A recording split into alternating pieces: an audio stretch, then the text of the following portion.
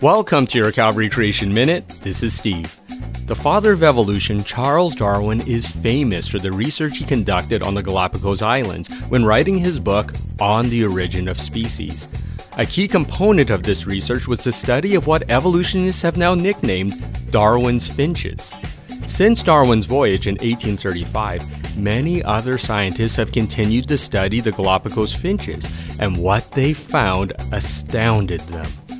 It started in 1981 when a graduate student working with scientists from Princeton University noticed a new finch that had arrived on the island.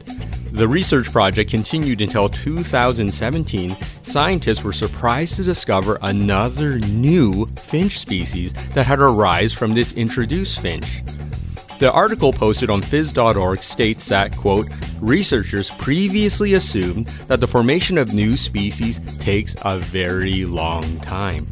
But in big bird lineage, it happened in just 2 generations, end of quote.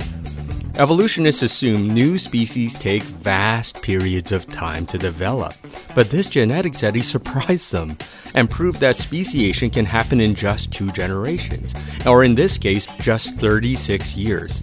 This is rapid speciation.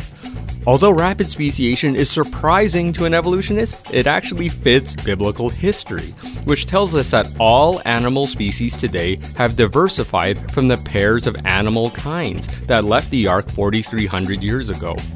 For example, all dog species came from the pair of canids on the ark, and all giraffe species came from the pair of giraffids on the ark, and etc.